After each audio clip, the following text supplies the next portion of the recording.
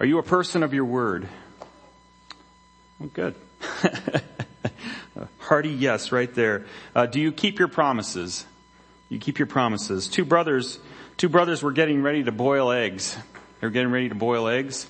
And the older brother said to the younger brother, he said, I'll give you $1. If you let me break 3 eggs over your head, I will give you $1. And the younger brother said, promise? The older brother said, promise. And the younger brother said, okay. So the older brother took the first egg and he gleefully smashed the egg on his brother's head. And then he took the second egg and he joyfully smashed that egg on his brother's head. And then he just stood there looking at him. And the younger brother said, when's the third egg coming? He says, it's not. That one would cost me $1. Are you a person of your word? Some movie plots are based around dramatic promises. I will wait for you, or I'll get my revenge, or as God is my witness, I'll never be hungry again, or I'll be back, or I'll get you, my pretty, and your little dog too. Or if you build it, he will come. Or hear this now, I will always come for you. Or come on, Charlie Brown, I'll hold the ball and you kick it. Some promises aren't always kept in the movies, are they? On this first Sunday of Advent, our theme is hope. And I want to set before you the basis of our hope. The basis of our hope is our God who keeps his word. The basis of our hope is our God who keeps his word.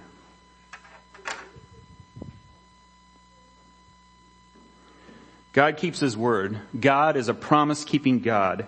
He makes promises, predictions, and prophecies, and he fulfills them all. The Lord told Jeremiah, I watch over my word to accomplish it. I watch over my word to accomplish it. As an example, the book of Joshua records God's faithfulness in keeping his promises to take his people into the promised land. Towards the end of the book of Joshua, we read this. So the Lord gave Israel all the land he had sworn to give their fathers, and they took possession of it and settled there. The Lord gave them rest on every side according to all he had sworn to their fathers. None of their enemies were able to stand against them, for the Lord had handed over all their enemies to them. None of the good promises the Lord had made to the house of Israel failed. Everything was fulfilled. Everything was fulfilled. And I submit to you that last verse there will also be true at the consummation, after the millennium, after Christ has come back, after the judgment, and we're in the new heavens and the new earth. We could also say none of the good promises the Lord had made to God's people failed. Everything was fulfilled. Numbers chapter 23 verse 19 says that God is not a man who lies or a son of man who changes his mind. Does he speak and not act, or promise and not fulfill? And the answer is no. He always speaks and acts according to what he says he will do, and he always fulfills his promises. Let me invite you to take your Bibles and turn to Matthew chapter 1. If you're using a Pew Bible, it's on page 885. Matthew chapter 1, page 885. One of the great promises that God made in various ways was that he would send a Messiah, an anointed one, a chosen one, the chosen one. He would send his people a Savior. And all throughout the Old Testament, hints and details are given out as to who this Messiah would be. And of course, living in history, at the point in history where we do, we know who that Messiah was and is, Jesus Christ, the Son of God, come in the flesh, taking on a human nature. Matthew chapter 1, let's look at what it has to say about Christ as Matthew introduces Christ. Verse 1, the historical record of Jesus Christ, the son of David, the son of Abraham. Abraham fathered Isaac. Isaac fathered Jacob. Jacob fathered Judah and his brothers. Judah fathered Perez and Zerah by Tamar. Perez fathered Hezron. Hezron fathered Aram. Aram fathered Amminadab. Amminadab fathered Nahshon. And it goes on and on, descendant after descendant. till we get to verse 6. Jesse fathered King David. Then King David fathered Solomon by Uriah's wife. Solomon fathered Rehoboam, and it goes on down till you get to, let's look at verse 15. Eliud fathered Eleazar. Eleazar fathered Mathan. Mathan fathered Jacob. And Jacob fathered Joseph, the husband of Mary, who gave birth to Jesus, who is called the Messiah. So all the generations from Abraham to David were 14 generations. And from David until the exile to Babylon, 14 generations. And from the exile to Babylon until the Messiah, 14 generations. The birth of Jesus Christ came about this way. After his mother Mary had been engaged to Joseph, it was discovered before they came together that she was pregnant by the Holy Spirit.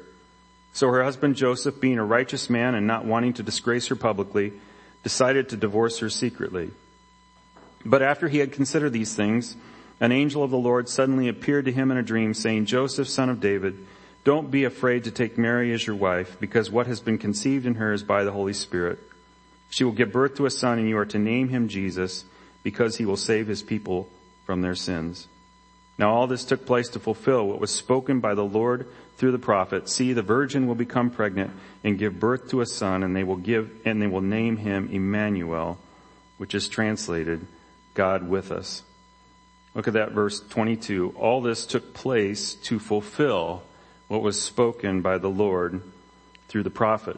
Of course, we could think of the all this as referring to the little snippet there from verses 18 to 23 about Joseph and Mary. But perhaps it's meant to be broader than that. We're to think of the whole chapter in this. All this could be, all this took place to fulfill what was spoken by the Lord. In other words, the Lord had his design on history, had his work in history, his providence set up in history, so that even the whole genealogy of Christ from the time of Abraham on, the Lord was overseeing that in order to fulfill his promise to bring about the Messiah, who is Jesus Christ the Lord. God has his hand on history to fulfill prophecy. I want to look at some of the Old Testament prophecies regarding the birth of Jesus Christ, the Son of God. For instance, Genesis 22:18, the Lord says to Abraham, all the nations of the earth will be blessed by your offspring. And of course, the Messiah, what he's saying here is eventually that the Messiah to come is to come through Abraham. And we see in Matthew chapter 1, verse 1, the historical record of Jesus Christ, the son of David, the son of Abraham. Further, the Messiah wasn't to come through Abraham's oldest son, Ishmael, but rather through Isaac, Genesis 17:19. In Genesis 17, Abraham had said to God, if only you would bless my son Ishmael, because that was the only son that Abraham had at the time. He's close to 100 years old. If you would bless my son Ishmael. And the Lord says to him, chapter 17, verse 19, but God said, no, your wife Sarah will bear you a son, and you will name him Isaac. I will confirm my covenant with him as an everlasting covenant for his future offspring. In other words, Messiah was to come through Isaac. And in fact, we read there in Matthew chapter 1, verse 2, Abraham fathered Isaac. Isaac is in the line of Christ. And then a little bit later in Genesis chapter 28, verse 14, the Lord is speaking to Jacob. Your offspring will be like the dust of the earth, and you will spread out toward the west, the east, the north, and the south. All the peoples on earth will be blessed through you and your offspring. So again, the Lord is narrowing down who the ancestor of Christ will be. It's not Esau, the oldest born to Isaac, but rather it will be through Jacob. And we read in Matthew chapter 1, verse 2, Abraham fathered Isaac, Isaac fathered Jacob. Jacob is in the line of Christ. Now Jacob had how many sons? 12.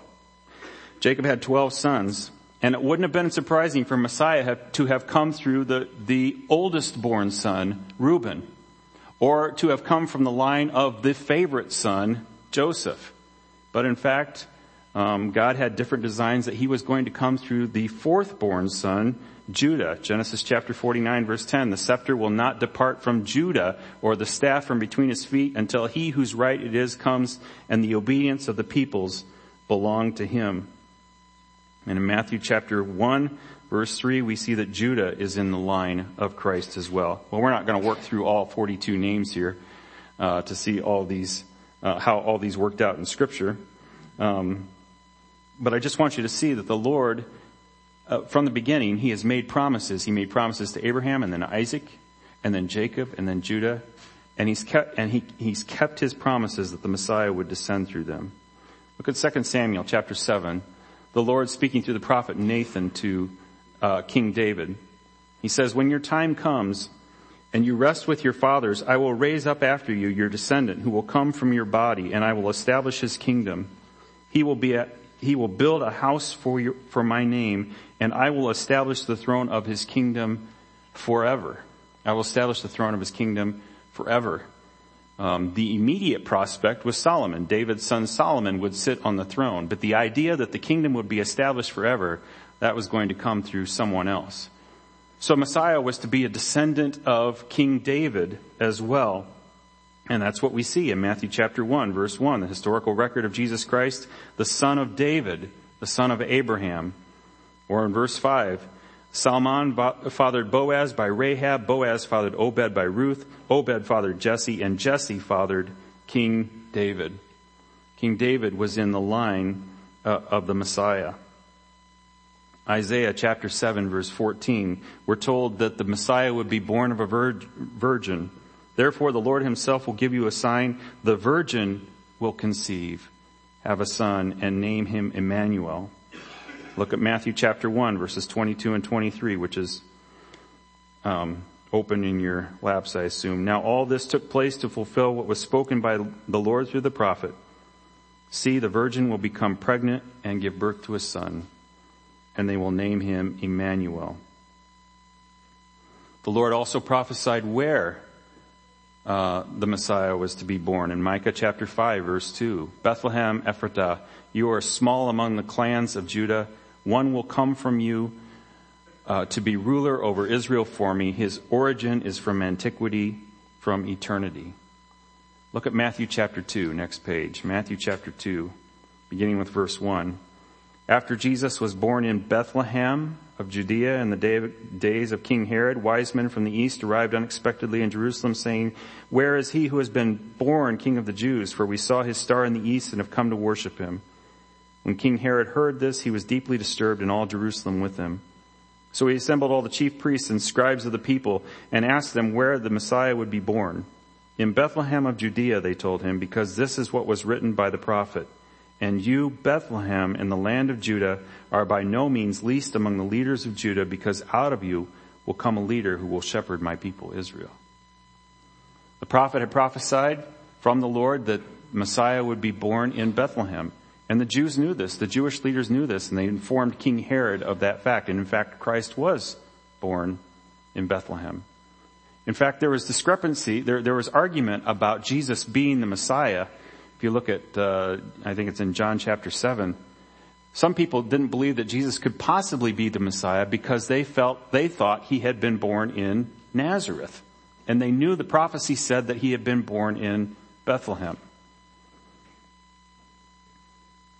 So the Lord God has prophesied through what line the Messiah is to come. He's prophesied where Messiah is to be born. He's made known where that he's to be born of a virgin. He also makes known in the prophet Hosea that the Messiah would spend some time in Egypt. "When Israel was a child, I loved him, and out of Egypt I called my son." Look at Matthew chapter 2, verse 13. After the wise men had gone, an angel of the Lord suddenly appeared to Joseph in a dream, saying, "Get up, take the child and his mother, flee to Egypt, and stay there until I tell you, for Herod is about to search for the child to destroy him." So he got up, took the child and his mother during the night, and escaped to Egypt. He stayed there until Herod's death, so that what was spoken by the Lord through the prophet might be fulfilled. "Out of Egypt I called my son." And on it goes. Matthew, for instance, goes on to point out various other things that God prophesied and promised about the Messiah in the Old Testament. And he points out how those prophecies and promises were fulfilled in Jesus. For instance, Matthew points out in Matthew chapter 3 that the Old Testament had prophesied that there would be a forerunner before the Messiah. And Matthew says that forerunner was John the Baptist. Matthew points out in chapter 4 that the Messiah would minister that the Old Testament said that Messiah would minister in Galilee. And he points out in Matthew chapter 4 how he did that.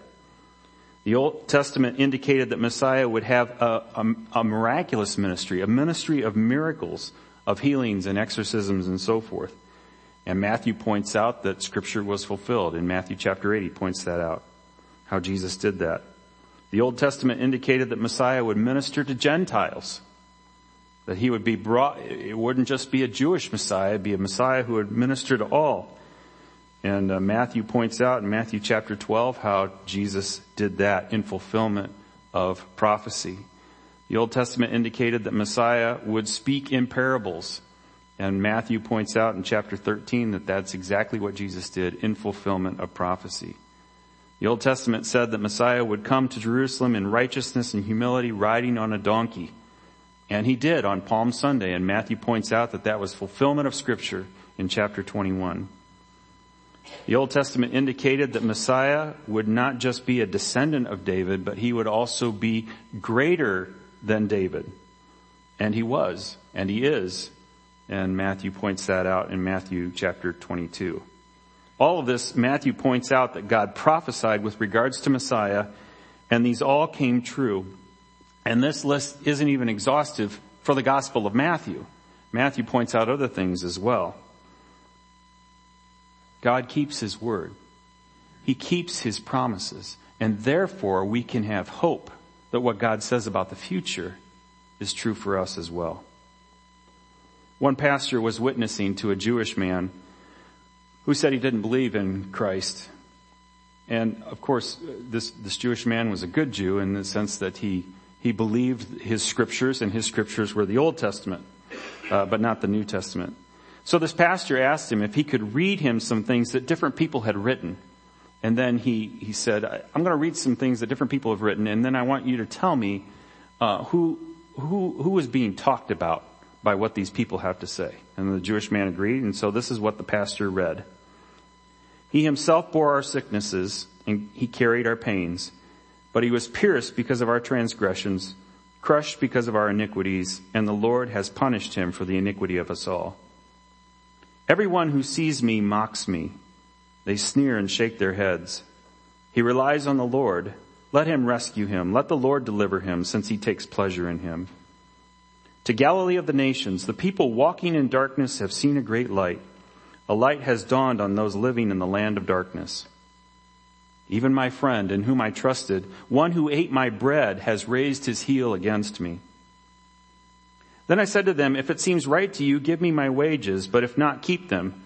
So they weighed my wages, 30 pieces of silver. Throw it to the potter, the Lord said to me, this magnificent price I was valued by. So I took the 30 pieces of silver and threw it into the house of the Lord. I gave my back to those who beat me, and my cheeks to those who tore out my beard. I did not hide my face from scorn and spitting. They pierced my hands and my feet. My God, why have you forsaken me? Why are you so far from my deliverance and from my words of groaning? They divided my garments among themselves, and they cast lots for my clothing. He was counted among the rebels, yet he bore the sin of many and interceded for the rebels. They will look at me whom they pierced. They made his grave with the wicked and with a rich man at his death. You will not allow your faithful one to see decay. You ascended to the heights, taking away captives. You received gifts from people. The nations will seek him. And when the pastor then was done reading all these, he asked the Jewish man, who are these people talking about, do you think? And the Jewish man said, obviously they're talking about Jesus. So what? The pastor told him, all these things I just read you are texts from the Old Testament. They're straight out of the Old Testament. The same Old Testament that was completed 400 years before Christ ever came on the scene. And you just told me that it's obvious that these verses were talking about Jesus Christ.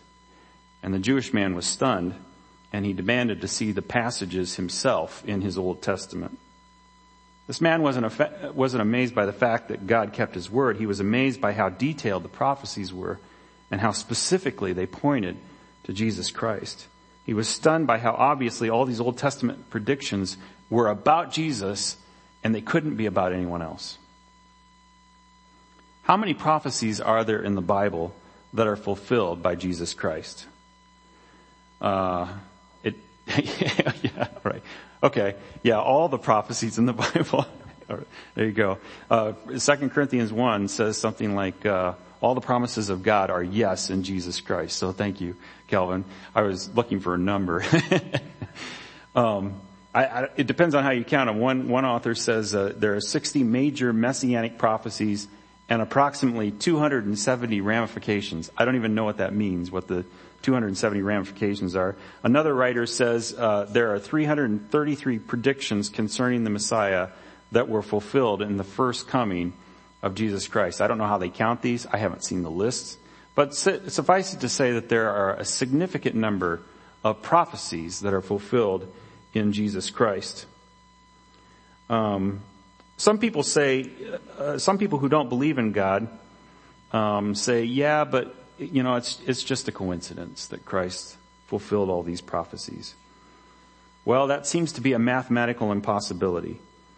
According to one mathematician, the odds of just 8 prophecies being fulfilled in one person by coincidence is 1 in 10 to the 17th power. Okay, so we're thinking about just 8 prophecies being coincidentally fulfilled in one person. The probability of that happening would be 1 in 10 to the 17th power. That's a 1 with 17 zeros after it. And if Google is correct, that number is 100 quadrillion. 100 quadrillion, which is a little bit more than 1,000. And this mathematician tried to illustrate what this means. And he said, imagine that we had 100 quadrillion silver dollars. Okay? Imagine we had 100 quadrillion silver dollars and we laid them across the state of Texas. Okay? All over the state of Texas. For one thing, if you had 100 quadrillion silver dollars and you laid them across Texas, and you evened them out and leveled them out, it would be 2 feet deep across Texas. Okay? 2 feet deep of these silver dollars. And then, someone takes a Sharpie and marks one of those silver dollars. Okay? You just mark one of those silver dollars and you lay it down in the state of Texas, and then you get your KitchenAid or whatever, and you mix and you stir the whole thing. Okay? All those silver dollars. And then you blindfold someone and you send them into Texas, send them walking into Texas, and they can walk wherever they want to and they can stop whenever they want to, but they can only pick up one silver dollar. The odds of them picking up the silver dollar with the mark on it are the same odds of one person fulfilling 8 prophecies, coincidentally fulfilling 8 prophecies.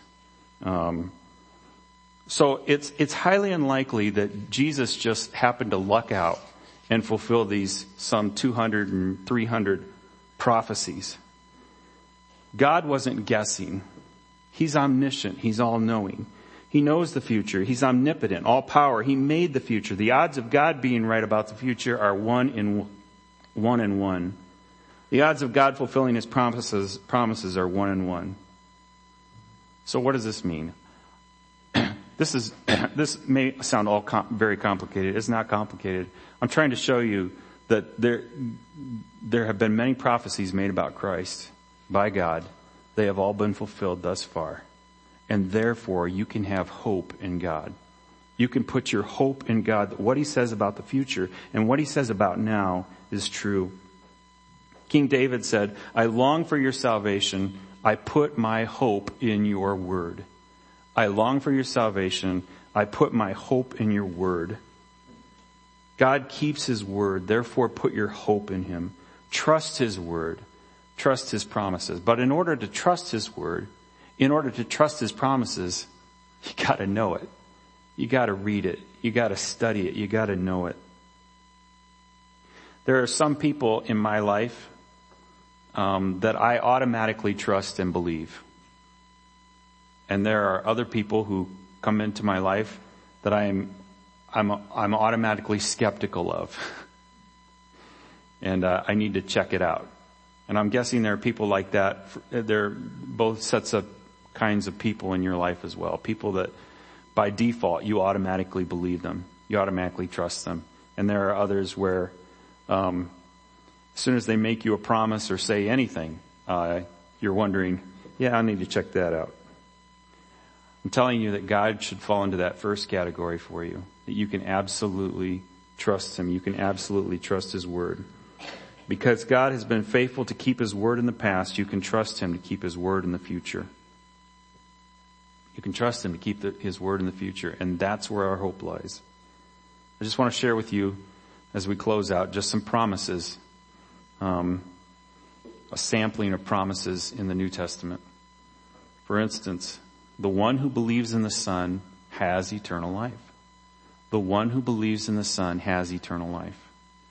But the one who refuses to believe in the Son will not see life. Instead, the wrath of God remains on him. Romans 8:1, therefore there is now no condemnation for those who are in Christ Jesus. If you are in Christ Jesus, there is no condemnation. Romans 8:28, we know that all things work together for the good of those who love God, those who are called according to His purpose. Luke 12:8, I say to you, Jesus speaking, I say to you, anyone who acknowledges me before men, the Son of Man will also acknowledge him before the angels of God. Romans 10:11-13. Now the scriptures say, everyone who believes on him will not be put to shame, for there is no distinction between Jew and Greek, since the same Lord of all is rich to all who call on him. For everyone who calls on the name of the Lord will be saved. 1 John 1:9, if we confess our sins, He is faithful and righteous to forgive us our sins and cleanse us from all unrighteousness. He's faithful to forgive. Philippians 1:6, He who started a good work in you will carry it on to completion until the day of Christ Jesus. Matthew 6:31-33. So don't worry saying, what will we eat or what will we drink or what will we wear? For the idolaters eagerly seek all these things. And your heavenly Father knows that you need them. But seek first the kingdom of God and His righteousness, and all these things will be provided for you.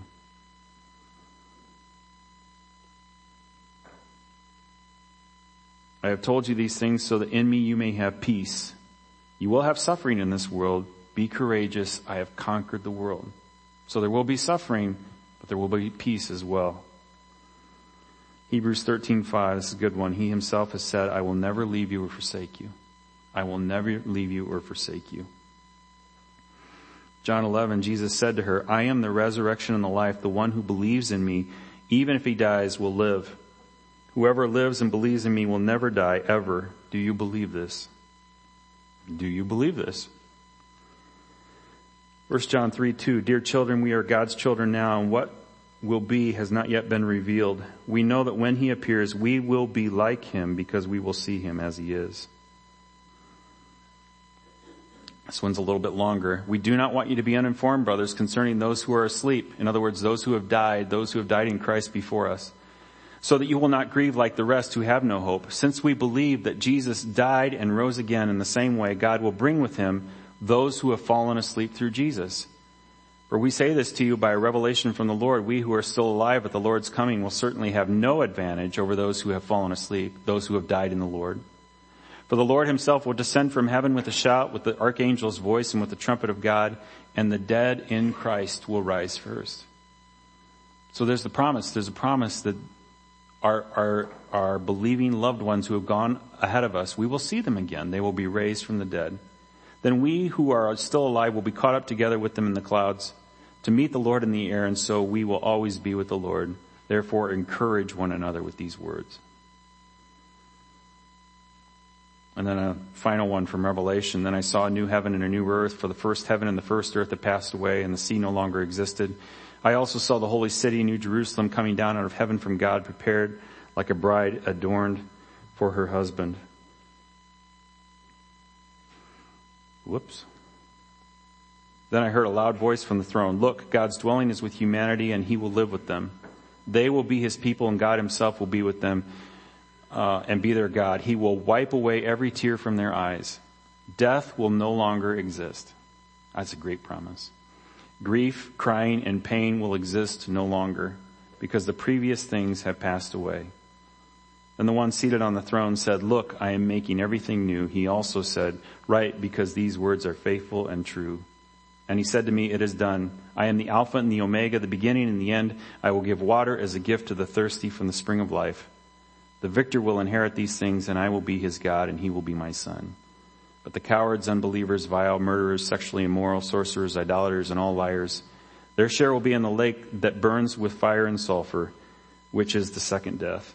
Because the reality is, when we consider the promises of God, there's the good promises, but there are also the promises for those who don't believe in the Lord Jesus. And those equally will be fulfilled, as will the good promises. So summing up, God keeps his word. What he said about the Messiah all came true in Jesus Christ. What he says about the future will also come true. Therefore, put your hope in God and in his word. Hebrews 10:23 says, Let us hold unswervingly to the hope we profess. For he who promised is faithful. God has made many promises to believers, and he will keep them all. So you can trust him. You should follow him. You should align your life with his son, Jesus Christ. Hope in God who keeps his word. We're going to pray together, and then we're going to sing a song about the Lord's word, about the firm foundation that we have in God's word. Let's pray. Our Heavenly Father, we thank you so much for your word, and we praise you because you are a faithful God and because you always keep your word. There is not one promise that you have broken or will ever break. There is not one statement of fact that you have uttered that will not or has not been true. We can always trust in you. We can always bank on you. Two things that are certain in life, death and taxes. Well, there's something that's even more certain than that, and that is your word. Father, it's my prayer that everyone in this room would rest, would bank on your word, would trust in your word with absolute 100% confidence, and glean much hope and encouragement from it. Help us to be people who study your word and rely on your word. And it's in Christ's name we pray. Amen.